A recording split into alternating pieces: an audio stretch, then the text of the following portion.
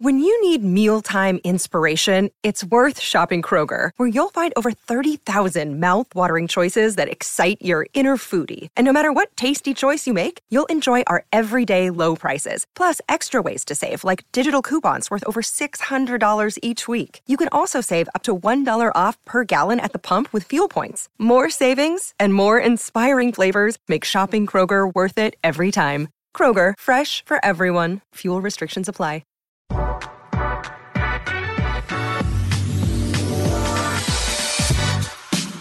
Today's episode of the Nick Pop Podcast is brought to you by Pella Windows and Doors. And if you're thinking about some new windows or doors, let me give you some assistance with where to start. First of all, you got to go with Pella. That's obvious. And with Pella, there are a couple of directions you can go to get things rolling. You can schedule a free in-home consultation where you are going to get a Pella expert to sit down with you and look at your home and go through your wants and your needs, and they're going to put a Greg McDermott, Dana Altman-esque game plan together. That is fantastic. That's one option. Or you can head out to the showroom. The showroom is really cool. They got showrooms in Omaha and in Lincoln. Sometimes it helps to actually see the window, see the door, feel it, open it, close it, to get a better feel for exactly what you're going to be putting into your home. So the showroom is also a great place to start. Any direction you go, just know the Pella can 100% provide window and door solutions to any home. Check them out online, PellaOmaha.com. That's PellaOmaha.com. And the Nick Pop Podcast is brought to you by my pals at Runza. Did you know that Runza has an app? They do. You need to go straight to the App Store and download it right now, because you can order food on the app. You can have it ready to pick up in the restaurant. You can earn points for rewards. In fact, when you download the app, you can get $5 off your first order in the app. It's one of the greatest apps of all time. So go download the Runza app. You can get Runza, get rewards, and then get more Runza, all on the app. Runza makes it all better. Okay, we have a very, very good, special, fantastic, elite podcast on tap for you today. Bruce Rasmussen is my guest, Creighton Athletic Director, who has announced that he is retiring on August 16th. So after nearly 3 decades, 27 years as Athletic Director at Creighton, he is going to be retiring. And man, what an incredible career. This is a special, special person, a special, special leader. Without question, the most influential figure in the history of Creighton Athletics. I mean, he's completely transformed Creighton Athletics in every way, shape, and form. I mean, hiring coaches, getting facilities built, you name it. This guy, he has made Creighton Omaha's team, you know, and that's a special thing to be able to do. And I've had the honor of knowing this man for nearly 2 decades. He was the athletic director when I played at Creighton. We had a great relationship then. Then I was a graduate assistant coach for a year for Coach Altman, and Rass was the AD. I got to know him better even then. And then just our relationship has continued to grow and grow and grow. He's just an incredible person. He's had an incredible career. And I had the opportunity to sit down with Bruce Rasmussen in his office last week and record a podcast with him. Was able to sit down with him. He was very gracious with his time. We spent about an hour talking about his entire journey and career as athletic director at Creighton, picking his brain on literally everything. And we also talk a little bit about the future of college athletics as well, because when you got a guy like that, you got to ask the big picture questions as well. But this was really, really, really good. This was special. So let's get to it. Here's my podcast chat with soon-to-be retired Creighton Athletic Director Bruce Rasmussen. Enjoy. All right, well, it's exciting to be face-to-face with the guy that I admire in Bruce Rasmussen. It's unfortunate the topic du jour is the fact that this man is retiring, but it's an unbelievable legacy. I'd have to imagine, Ras, high on the list of things you're most proud of. Is it the Dana Altman fortune cookies? Is it the Dana Altman fortune cookies at one of the booster events? Is it getting Coach Altman to play golf, which now he's an avid golfer? Like, are those number 1A? Well, they're a distant second and third. Number 1 for me would be the education I got flying back, I think, from Evansville, where I sat in front of you and Nate Funk and listened to a 2-hour dialogue on, do fish sleep? And if they do sleep, how do they sleep? When do they sleep? Do they close their eyes? That has to be number one. Okay, so did I get? I imagine like this is our starting backcourt. This is what we're going to go. This is what we're trying to go to the NCAA tournament with. But man, those for people that don't know, Ras and I, it's one of the things I'm most proud of. The fortune cookie idea was incredible. It was also anybody that knows Coach Altman. He's got these sayings that he repeats over and over: bend your knees, lower your base, nose to the goal, swing away, whatever. And so Ras and I were like, what if we put fortune cookies on these tables for these boosters, and the looks on some of these boosters' faces as they're opening them up going, bend your knees. What? They were blue fortune cookies too. We had all of his sayings. The players loved them. Dana hated them. And I kept a bunch of them. Did you? And two things with Dana that I kept when he would, I'll tell you three different things. But first was, when he would get to where he was complaining, that was one of I'd bring out a fortune cookie and I'd just pull it open and it'd go, simple plays. Secondly, I had one of those Arkansas Razorback red noses I wore. And the third one was he always would talk about how soft his team was. Oh, we're poorly coached and we're soft. I'm doing a horrible job. And I'd say, yeah, I can only imagine what Greg Marshall would do with the same talent. Oh, man, that's a low blow. You know how to get to him, You know how to get to him. But I just, as I was writing down some questions for him, like, of all the things, you and I have collaborated to do some different things. Yeah, the fortune cookies are things I'm pretty proud of. That was, That was really cool. So, so I've heard you talk about it a little bit, the retirement. It's something you've been thinking about. Is it just one of those things, the stars aligned with getting through COVID, getting through whether it's the NCAA investigation, there's a school year starting here in a couple of weeks. Did just the time, everything, the stars kind of aligned for now being the time? Yeah, there was not, if you remember that old Red Lobster commercial where they had the unlimited shrimp and they drop one on the platter and one on the platter. Finally, one just broke it. There was no big issue. Right. But it was just a combination of things. As I'm moving my daughter to Phoenix, I've got a son in Montana who got married a couple years ago. I haven't been to Montana since he got married. I've got two kids in Phoenix. I've got one in Colorado. And as Mava and Mac get older, one thing that I haven't heard from many people is I haven't heard them as they get older, my age, say, boy, I wish I'd have spent less time with my kids. Yeah. And I haven't been a real good dad from the standpoint that I felt like to be successful at Creighton, first when I was a basketball coach, but second as an administrator, I had to be all in. Not the sharpest tool in the box, so you just had to grind away, and I felt like I needed to outwork people. Right. And to do that, you had to be all in. And there were things that were sacrificed as a part of that. And it wasn't just, I want to see my family more, or there's other things I want to do. It was just a combination of things. Gotcha. Yeah, that makes sense. It's a time-consuming job. So that when I think about what you're going to do next, is that high on the list of just of being more of just Bruce Rasmussen, the dad and the husband? Well, I'm not going away. I told Mac, I said, I'll probably be sitting next to Dick Upaw at practice.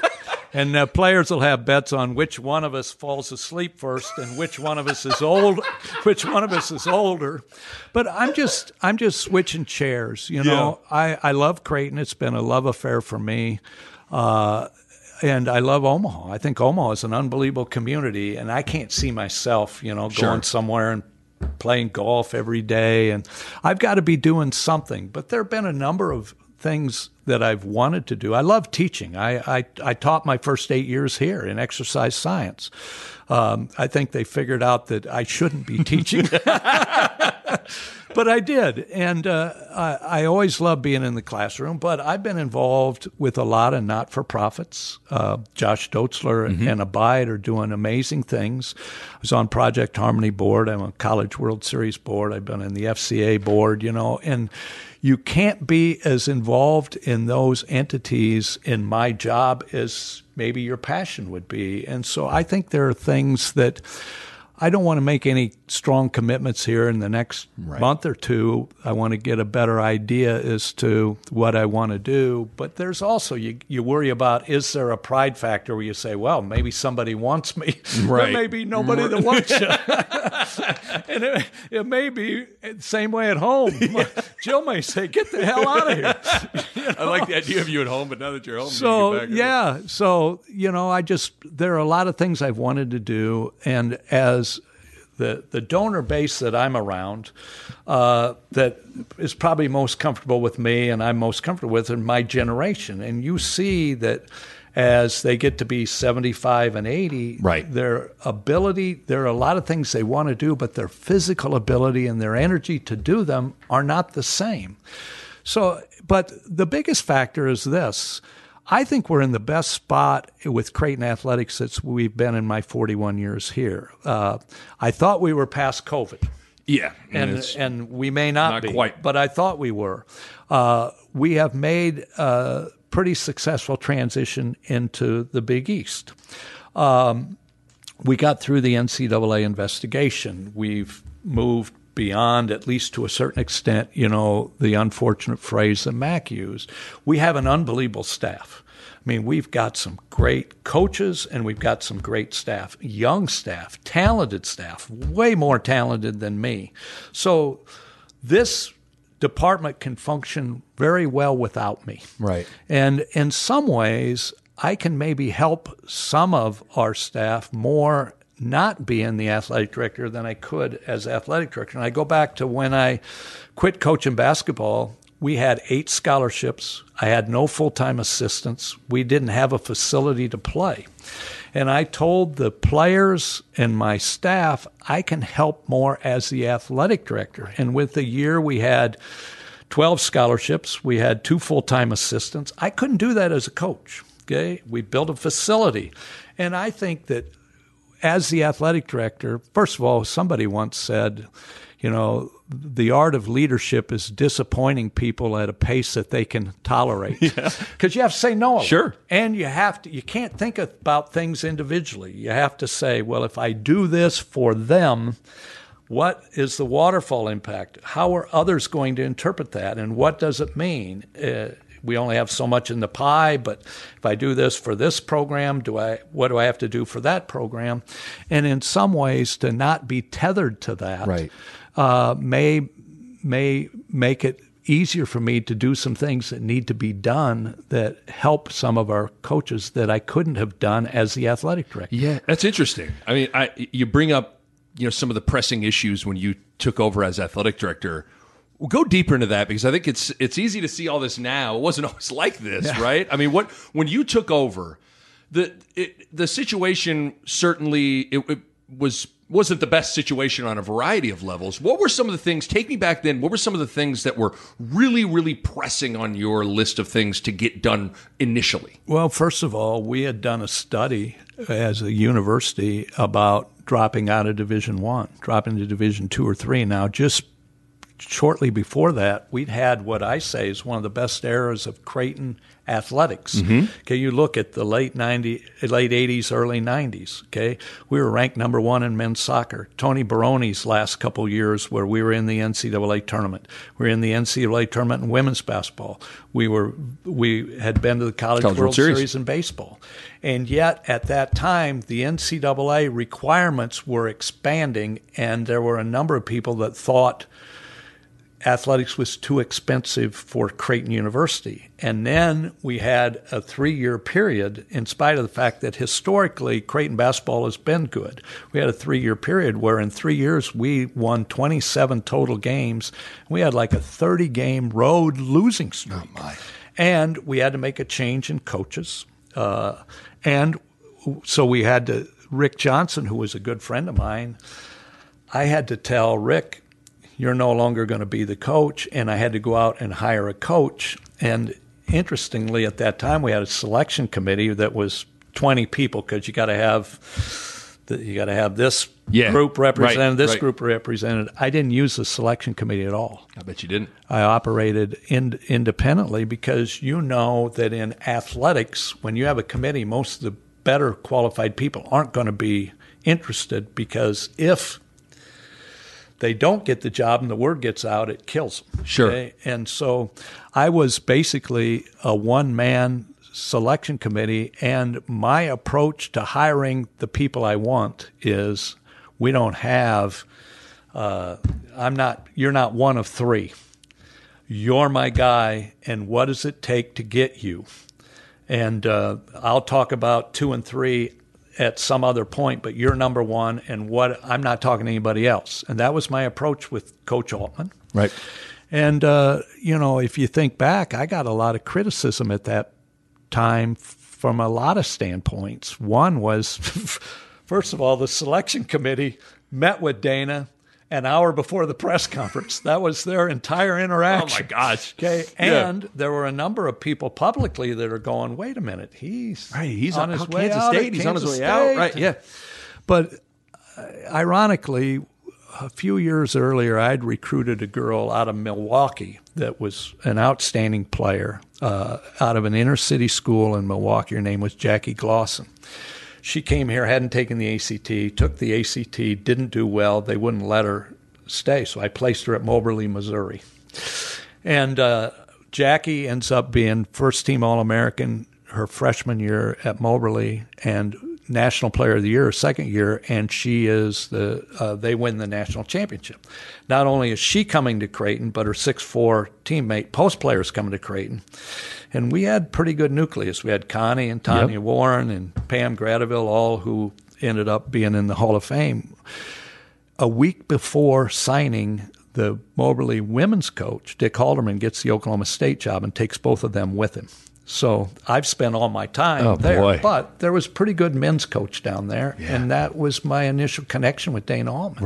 Right. So what I thought initially was a disaster ended up being what saved a blessing, saved my career. Yeah. Well, what did you see with Coach Altman? Because I think, it takes a village to build something like this. Yeah. And certainly, you never want to highlight one more than the other. But, I mean, Dana Altman's had an enormous impact on what this has been. You guys are interesting because, and correct me if I'm wrong, like, you guys not only had a great working relationship, you guys are basically best friends, too. What was your relationship like?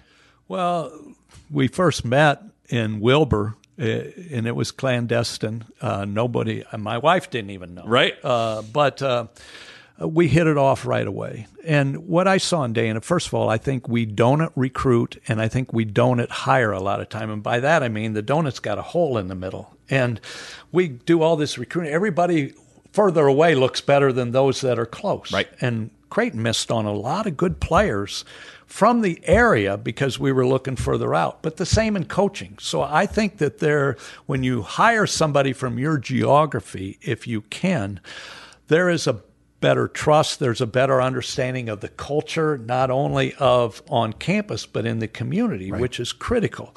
But for me, Dana's passion for the game, it was obvious he was all in, and his players played hard. Mm-hmm. And we make fun of his sayings and all of this, but players always played hard for Dana because they knew he was all in. Mm-hmm. And sometimes there's a disconnect when you as a coach say, I need this from you. You're here to serve me.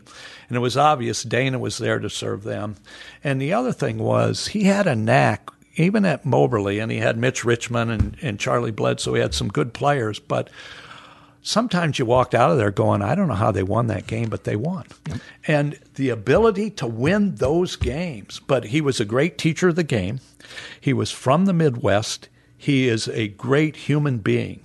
And the best way to have culture, the culture you want, is not to bring people in and try to develop culture. The best way to have culture is to hire culture. Mm-hmm. And so you got a Midwest guy that's a hard worker, that cares for his kids, that gets them to play hard, that gets them to maximize their ability. And you're going, like my grandpa used to tell me, I had a profound grasp of the obvious. So it wasn't a matter of should Dana hire Creighton, or should Creighton University hire Dana? It's why would Dana come to Creighton University? Right. But it was just the timing worked. I remember there was, during Christmas break, or no, this would have been during fall break, during 2-a-days, we'd always go to lunch. We went to Jason's Deli or something like that, and I'm walking out with Coach Altman and a couple other guys, and he stops us. And he goes, "You see that, fellas?" And he points over at, I think it was like a First National Bank. There was a Creighton flag. And he sat there and he goes, "Look at that." And we're like, we didn't know what he was talking about. He's like, that flag wasn't always up there, fellas. Yeah. And for some reason that always stuck with me. Like, this is a guy that I think is like-minded in you of like, there's a pride in building it and an appreciation for every little thing, even a flag on a bank that I always remember that. To this day, I always remember that story because I think it speaks to the pride that he had in what he was doing. Yeah. And you never had to worry about how he represented himself or the program or the university or the community. And my thought was, when you look at programs that we wanted to be like, okay, when DePaul was outstanding, they were Chicago's team. When Marquette with Al McGuire was outstanding, they were Milwaukee's team. We weren't Omaha's team. We had to become Omaha's team. It's a great point. And a lot of times when we weren't winning games early in Dana's career, and people forget how long it really took us to get the snowball going, but people were pleased by the effort, the attitude, the culture that we had, and that caused the snowball to grow, even in spite of not winning as much as people thought we should be winning. Right.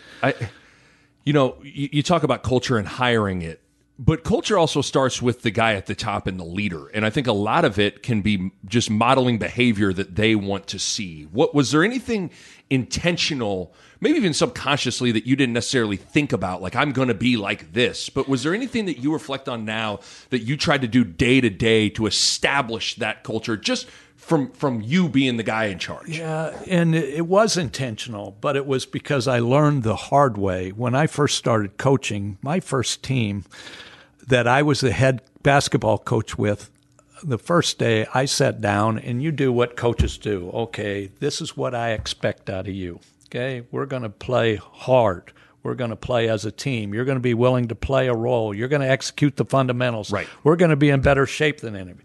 I was so busy telling them what I wanted from them, I didn't listen to what they needed from me.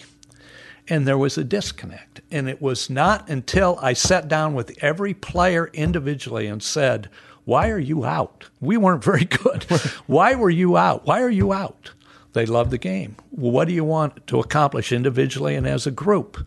And it was just they didn't have enough background. And what can I do to help? And instead of them serving me, I started serving them. What do you need from me? Right. How can I help? And I think at a Creighton, we have to have that kind of mentality because even though we've moved up the food chain, we're not going to get the best athletes or the best depth of athletes. And so we have to be into teaching. We have to be into development. We have to be into passion for the game. We have to be into practice as a minimum job description. I got to find out in practice what I need to do, and then I'm going to go work on it either on my own or with another coach. And, you look at these guys on the wall, none of them were 5-star recruits. Nope. But all of them were passionate about as a coach, what I said to my players every day was, okay, what are you going to do individually and what are we going to do as a group to be better today than we were yesterday?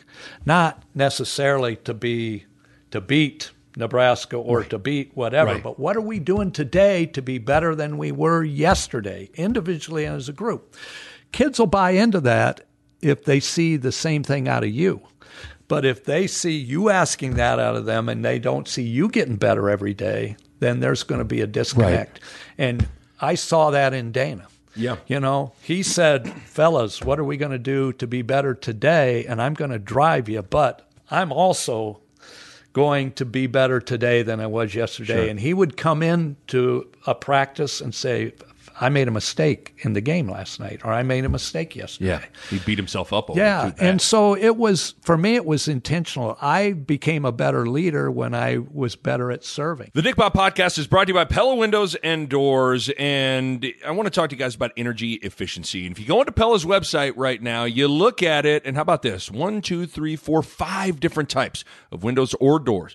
by Pella won the Energy Star 2020 Most Energy Efficient Award. That's big time stuff right there. And they achieved that in a couple of ways. They got insulated glass, which slows the heat transfer, keeping your home at a more comfortable temperature. They got types of low E glass, which is a glass coating that has been optimized for your climate. They got triple pane glass, which you can upgrade to for increased insulating airspace. And within all of that, one of the keys is proper installation, which is key for window and doors to perform at their best. And you know the Pella experts are excellent at that. Bottom line, energy efficiency matters in making your home more comfortable, and Pella windows and doors are at the top of the line when it comes to energy efficiency. Check them out online, PellaOmaha.com. That's PellaOmaha.com.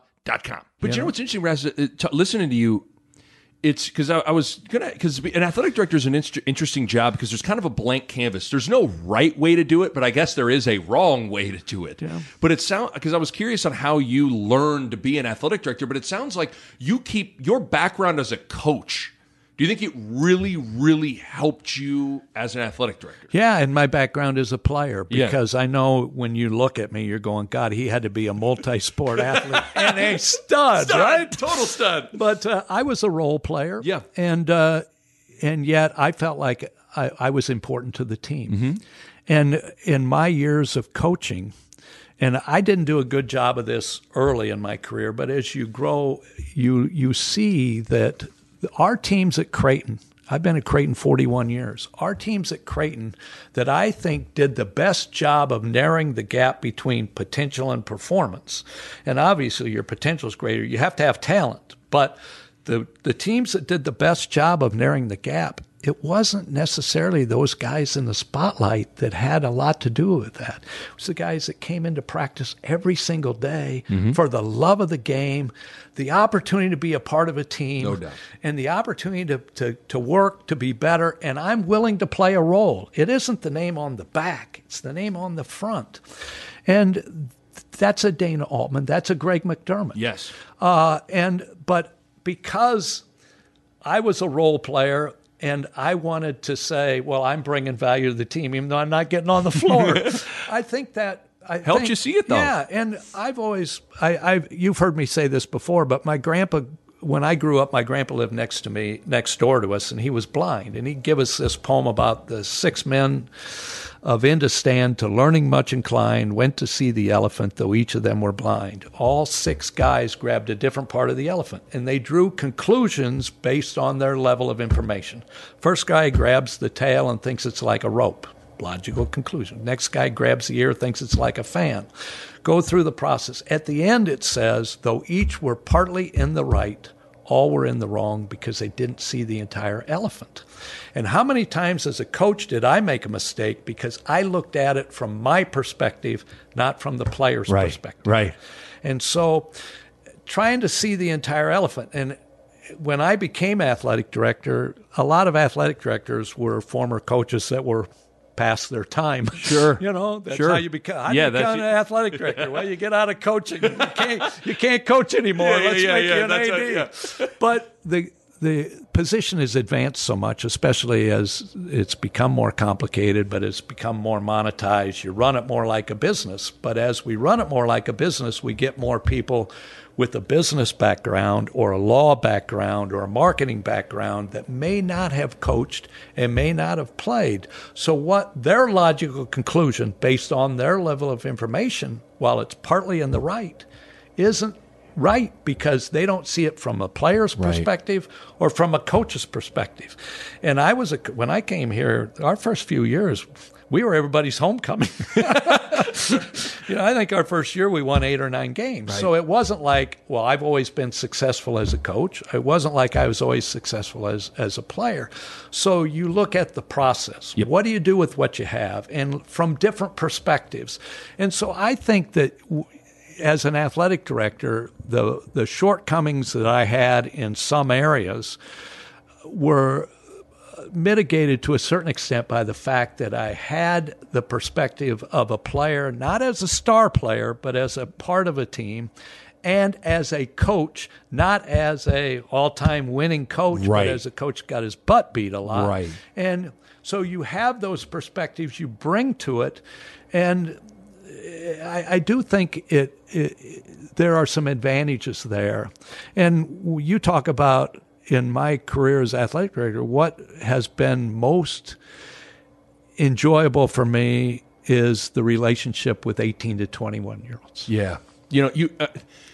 I listened to you the other day, and you got choked up talking about the student athletes. I kind of want to tap into that a little bit, because what got you choked up? I mean, because I think one of the things that makes you unique, I had the opportunity to be at Kansas for 2 years, and listen, size of institution, I suppose, makes a difference a little bit. But Ras, I don't recall really having any sort of conversation ever with Lou Perkins, or but I get here, and you are unbelievably close with all the student athletes. I mean, the reaction on social media from people, everybody, all the players have this relationship with you, and that's all you. But I'm curious what got you choked up thinking about some of the student athletes? It's a great question. But first of all, as we grow and as we've grown, it becomes more difficult. Mm-hmm. But the highlight of my day every day was to go down for 10 minutes and watch practice. Right.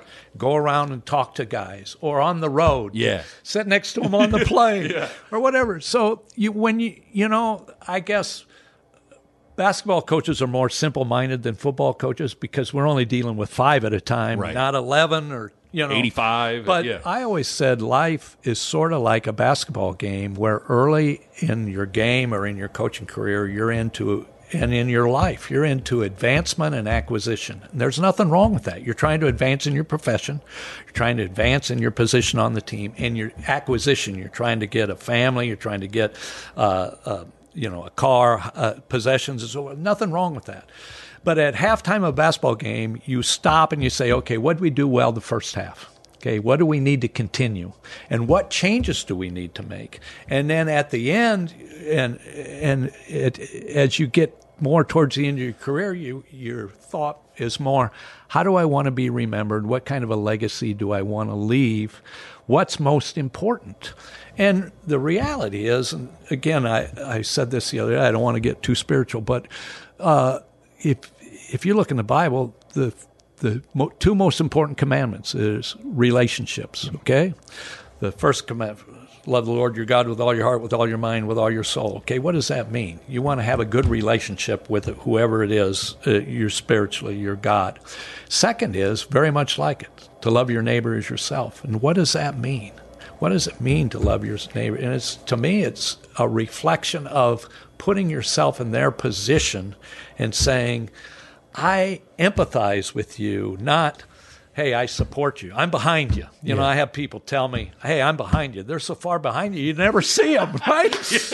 Or boy, I feel bad. I feel bad that you went through this. Okay, that's support. Right. Okay, there's a difference between support and commitment. Commitment's getting in the hole with them. Yeah. And I've always felt that that's most important. And so to me, the ability to, with 18 to 21-year-olds, to learn from them, to listen to them, to have a relationship with them, that is so important to me. And that's what you're going to give up. Absolutely. Yeah. Is there anybody that comes to mind that you felt like you had a special connection with? I mean, I know you don't want to single anybody out, but I mean, it's always so cool with these. Everybody says they have a family. This is a family. This is a family. Whenever I love when the former guys come back, whether it's a Dan Colder, a Matt West, a Mike Lindemann, a Kyle Korver, your connection with them is something that is so fun for me to watch because I feel that same connection with you. I'm like, you love this guy too? I love this guy, Well, part of it is Ryan Sears or a Kyle Korver could have gone through here independent study. We learned more from them than they learned from us. They were that way when they came in. What I found at Creighton that was most interesting to me when I went out and spoke at alumni functions and Creighton, gatherings, the people that had the strongest connection to Creighton emotionally and long-term were those that were in trouble. Mm-hmm. They were high maintenance. They were high risk. And Creighton, a professor, I should have been kicked out of the dorms. Right. Father Hart saved my butt. Doc Bevilacqua. Right. Were not those that were low maintenance, but those that were higher maintenance. And you've got 2 kids. I got 5, They didn't all mature at the same rate. They didn't all make the same number of mistakes. You got some that are more energy than others, but they are your family. And so to be able to have coaches and staff that treat all the players or attempt to treat all the players the same way. Not that I always told my players, I'm going to try to treat you all the same, but I'm not going to, because you're going to make deposits and withdrawals every day. And if you got all kinds in the bank, I'm going to treat you differently than when you're making withdrawals every day, right? I always love it. Yeah. So, and you're the same with your kids, but you don't bail on them. They're your family. Right. And that's the way that when I look at people that work for us, that was the predominant factor, is how do they treat people in the process. And I don't know if I've met a coach that's better at that than Coach McDermott. He's unbelievable at getting players to believe that they're better than they are. And you talk about whether they make mistakes on the court or off the court. There are times at a game where you go, boy, if I brought this guy over at halftime, and Mac is so good at that. Right. And you see the value of that. So you learn from people like him every day when you watch. Right. But to me, what I'm going to miss the most is that it's a special relationship with kids. Right. And we hear so much that this new generation is different. And they are, but they're different in some ways in a better way. They're more worldly. They're more out-focused. And when you really get down to it, we all have a lot of the same feelings and anxieties and concerns. My body's just a lot more wrinkled than theirs. So I'm going to miss that. It was the highlight of every day. Try to go over and watch 5 minutes of volleyball or 5 minutes of women's basketball. Pull a couple kids aside. That's what's so cool. I mean, your secret sauce of what you've been able to accomplish is actually pretty simple. Like, it's just waking up every day and being relationship driven. And that's all. Like, I saw it firsthand being a GA for a year. I saw it as a player, how you would treat the team. And then even, you getting to the games 2 hours before and you're walking around, you're shaking hands to the guy getting on dollar beer night. You're talking to him, to talking to, to the big booster. I mean, it's just so cool to see that get rewarded to me. Well, and the reality is, first of all, as an athletic director, I don't know of a job more dependent upon others than an athletic director. Okay, you better have a supportive president and board. You better have the right coaches, and they better recruit the right players. But in order for all of that to happen, you have to have donors who are willing to go beyond their jobs and families and make a commitment. And you want not just those that are in the spotlight, but you want those that everyone is important. And I've said this, and I think you're finding this out. I mean, I don't care whether it's a family or a business or a team or a community. It's the faithfulness, loyalty, and dedication of those that aren't in the spotlight that have a lot to do with the success of a family. I mean, your wife better be bought in. Okay? Jill has done so much that allows me to do what I can here, and she doesn't get enough recognition. So you see that in your family. You see that on a team. You see that, God, you get some kids that think they're God's gift to the school and to basketball, and they go in and they see a Brett Agner, they see a Matt West, they see somebody just busting their tail for the love of the game. It's hard to continue to have that attitude. So that's been a big part of it for me, is to go around. I could go to a game and I could get a lot of value out of sitting with 3 board members or a donor that's going to give us a 7-figure donation. But to take that opportunity to be able to go around the arena and say, hey, it's good to see you here. Thanks for your support. You've been 30-year J-backer. It means a lot to us. Yes. Because without that, we don't get it done. Right. Yeah, and I mean, again, there's a lot of people that may say that, but you actually go out there and touch people. That makes a difference. What, I'm thinking about the different checkpoints that changed the trajectory of Creighton. And I have to imagine one of the things was the move into the Quest Center, which is now the CHI Health Center. Take me back to that time. What went into that? Was it a little bit of a gamble to go there? Was it a no-brainer? What was that like? Well, some of the board members were saying it was a no-brainer, and they were against it. Yeah. They're saying, "What are you thinking?" Yeah. Because the CHI, well, it was CenturyLink at that time, but can we afford to move in there? We don't have that many fans. We were ending the Kyle Korver era, so we were drawn well at the Civic. But you remember, we were the number 2 tenant. UNO was selling out the Civic with hockey.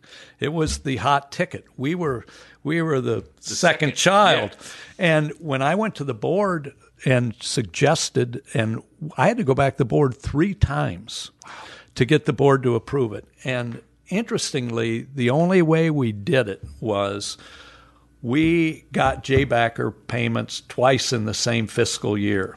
In the old days, we would, because almost all of our J-backers were J-backers because of men's basketball, okay? So J-backer payments were due in September and October. You had to have it done by the 1st of November, but we were collecting at that time.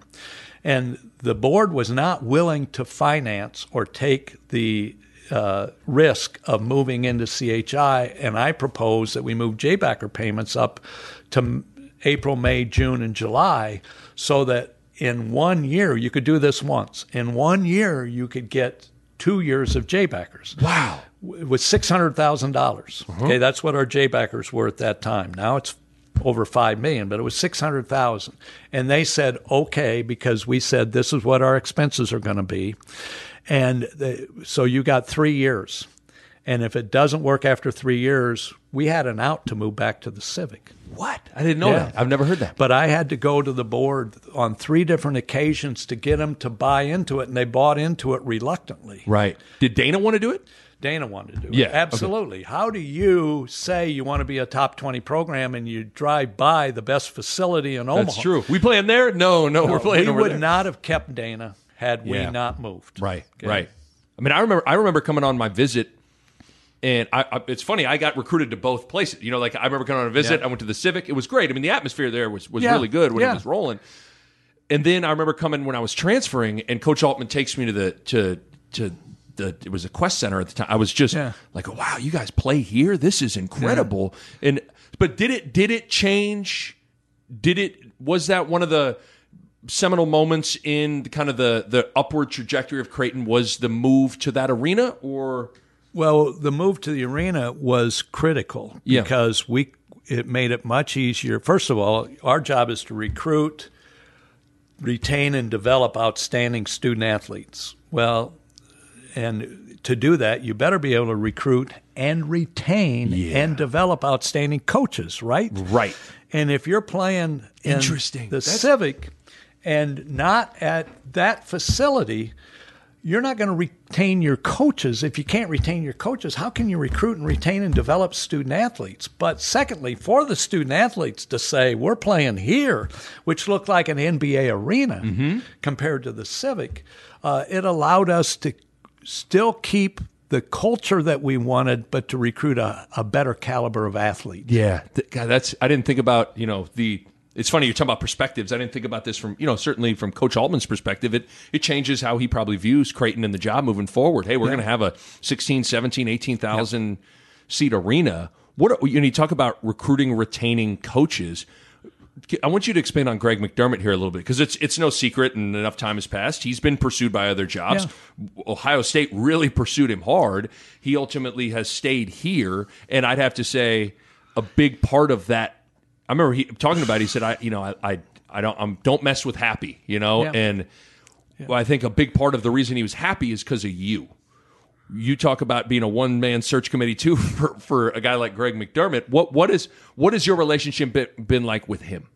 Well, I had an opportunity. First of all, people said, and we got some criticism, and I understand it based on their level of information. They said, geez, you had 2-day search. I mean, weren't there others out there? And Coach McDermott was a 19-year interview process. Right. I went to Northern Iowa. He played at Northern Iowa. I followed his college career. I followed his coaching career. When he was at Wayne State and I'm recruiting Nebraska, all the people in that area talked about the relationship that he had with the community and with the players. The players were in his office. They were in the gym on their own. You don't do that if you don't like the process. And I watched him at Northern Iowa, and people say, well, he was deliberate. Well, they didn't have as much talent.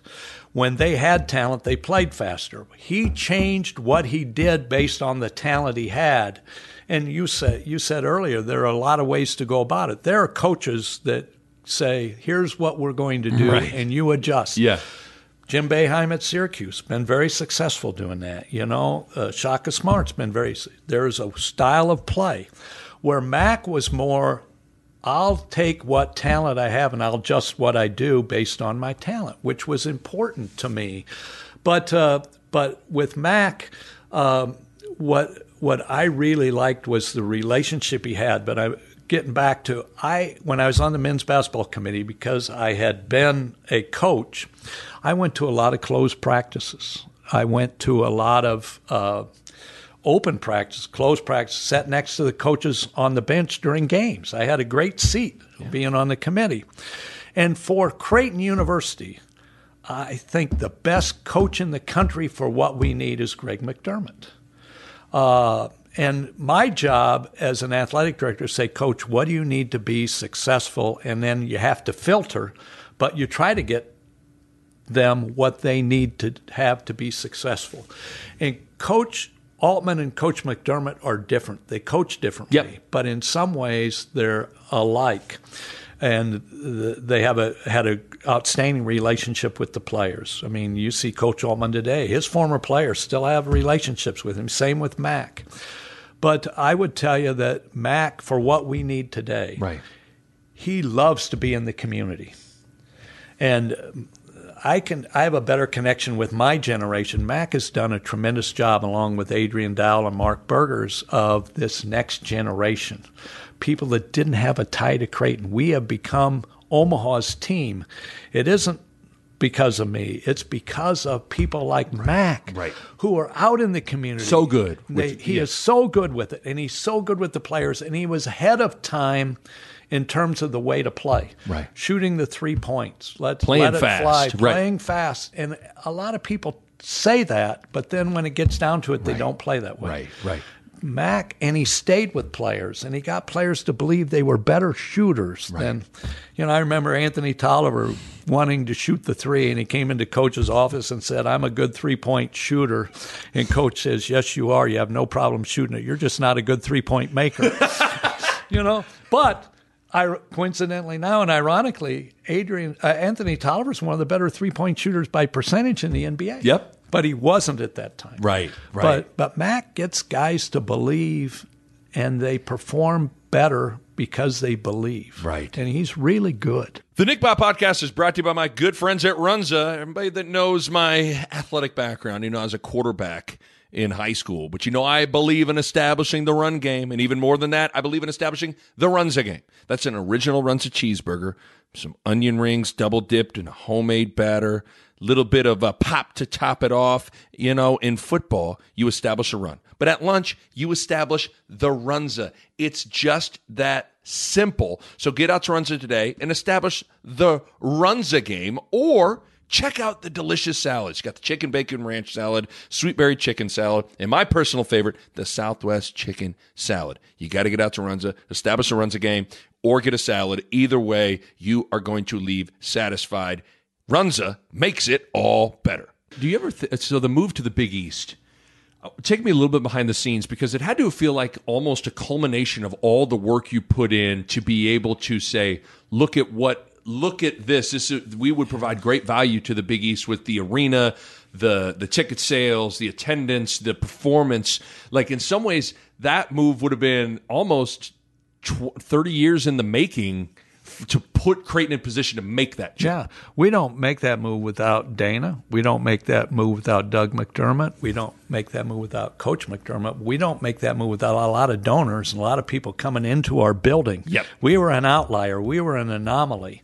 And it wasn't just Dana or Mac or Doug or me. It was the fact that we had that kind of following that was passionate, and that's the Big East brand. We're passionate, intensely focused on men's basketball. And yet there was a lot more exposure for us as a basketball program than for us as a university. Right. Because for us as a university, you see the demographics of high school graduates, the number of graduates going down, and everybody's strategic plan is we got to increase undergraduate enrollment.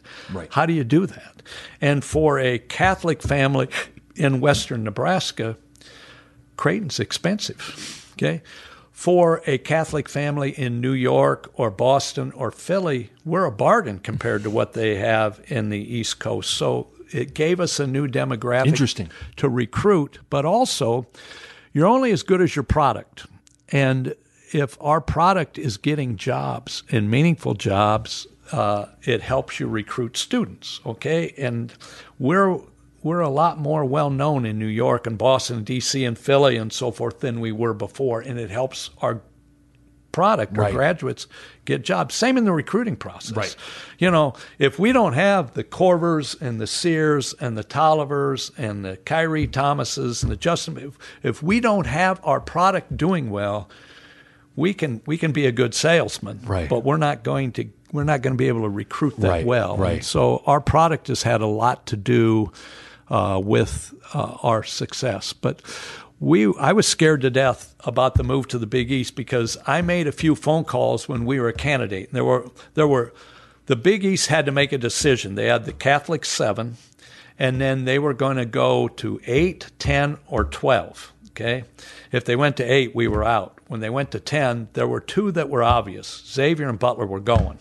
So there's one spot, and there were all kinds of schools that wanted it. St. Louis, Dayton, a number of schools that wanted it. But when it became obvious that it was going to be us, I called the old AD at Marquette, the current AD at DePaul, who was the AD when they went into the Big East, and Jack Swarbrick, who was the AD at Notre Dame, but he had not been the AD when they moved into the Big East. He'd been an attorney in Indianapolis, but he was well tied to Notre Dame. And I asked him, okay, how did you make the adjustment? Now, this is Notre Dame. This is what scared the crap out of me. Jack Swarbrick said, go back and look, because they were in, I don't know, it was the Horizon or the Midwest Conference, Collegiate Conference or something. I hadn't realized that because they were an independent in football, but in basketball they were in a mid-major conference. And he said the first 3 years we were in the Big East, we finished in the bottom 3 in the league. And I'm going, no, not Notre Dame. Right. I went back and looked. And he said, it took us a long time to make the adjustment. Why? He said, well, first of all, you got to recruit to the Big East. You're not going to recruit seniors to come. You got to work with freshmen and sophomores, and so there's a process. Yeah. Secondly, you're not going to win in the Big East with freshmen. Right. So not only do you have to recruit a depth of talent and a better caliber of talent, but they better also be mature. And so he says, for us, it was really a 4 or 5 year process. Okay. I'm going, oh, God, will our fans put up with that? Yeah, right. Were we going to be in the bottom of the league? Right. So I talked to the Marquette AD, and he said we were able to make the adjustment for one reason. Dwayne Wade. Right? Said right. Dwayne Wade. Yeah. He helped us make the transition. Sure. That's not bad. And the DePaul AD said we never have been able to take advantage of it. They finished towards the bottom. They have. So you're going, do we want to be in a DePaul? Can we be a Marquette? Can we get that person? And we had a Doug McDermott, which helped. Or are we going to be a Notre Dame? Right. And the reality is, in all the years in the Big East, except for 1 year, that year right after that second year. Yep. We've finished in the top 4 in the Big East. It's incredible, isn't it? It's amazing. It's really incredible. The transition has been, certainly having Doug, Creighton's Dwayne Wade, if you will, helps in the first year, but the transition's been incredible. It's interesting. I want to pick your brain real quick on, as we're talking about changing conferences. We have a lot of that going on. Yeah. I want to pick your brain a little bit on the changing landscape with college athletics. Texas and Oklahoma going to the SEC, focusing on Creighton. I've heard you say it. You said it to me before we started. Like, you better not think of this as just a football thing. Right. It doesn't. It concern us. It concerns Creighton. How does Creighton make sure that when all this dust settles and the dominoes fall, that Creighton's in a good spot? That's what keeps me up at night right now, to be real honest. And I don't think anybody can honestly tell you what they think is going to happen 10 years from now. What you hope happens, whether we professionalize Division I athletics, we more monetize it as we get more things to student athletes. What you hope is you don't lose that energy, that culture of 18 to 21-year-olds that are growing and developing, not only in their sport, but as people that can be better leaders in their families, businesses, and communities. So you hope you don't lose that. But I said this 15 years ago or so, and I was wrong. And it's one of a number of things I was wrong about. But I said, with all this realignment, it's all because of football. Let's take football out of the equation. Let's take football out of conferences. Let's have 4 16-team regions, 64 teams. You have a Southeast, you have a Northeast, you have a Midwest, you have a West. Each have 2 divisions. So you got 2 8-team divisions. So you get that rivalry and comfort level of going to the same places every year.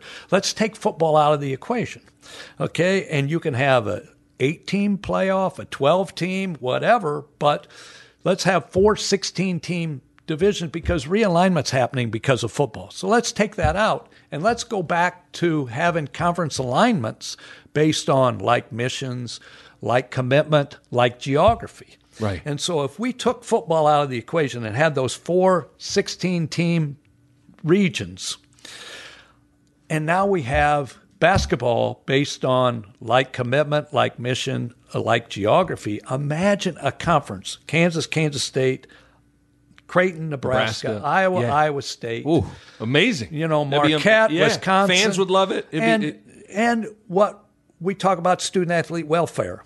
Okay, so you're less missed class time. Yep. It's easier for your families to get the game. And we talk about the critical importance of fans. Yeah. Fans are more bought in when they're able to not just make home games, but when they can also go on the road. Totally.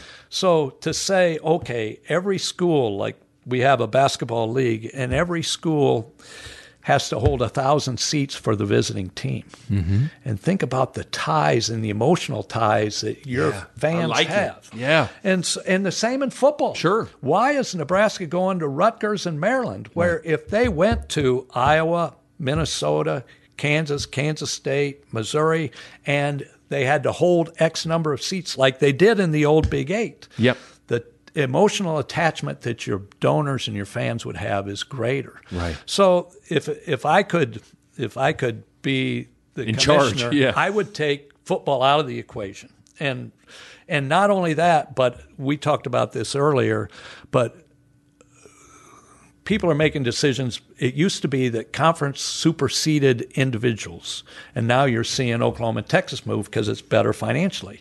So what's going to prevent Alabama from saying, why is Vanderbilt getting the same TV revenue we are? And I think there's a way to do that. The Big East has done that with performance incentives, but I could see with a 64-team football, 4 regions, 2 divisions in each, that everybody receives a base pay.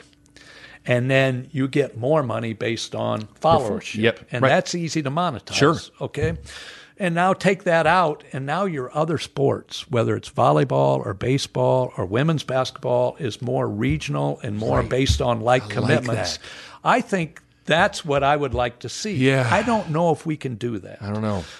But, I think there's a value in conference play for a lot of reasons. But I also think that there is a value in the geography with like commitments. So, to have volleyball where Creighton and Nebraska are in the same conference, but we're in with Kansas.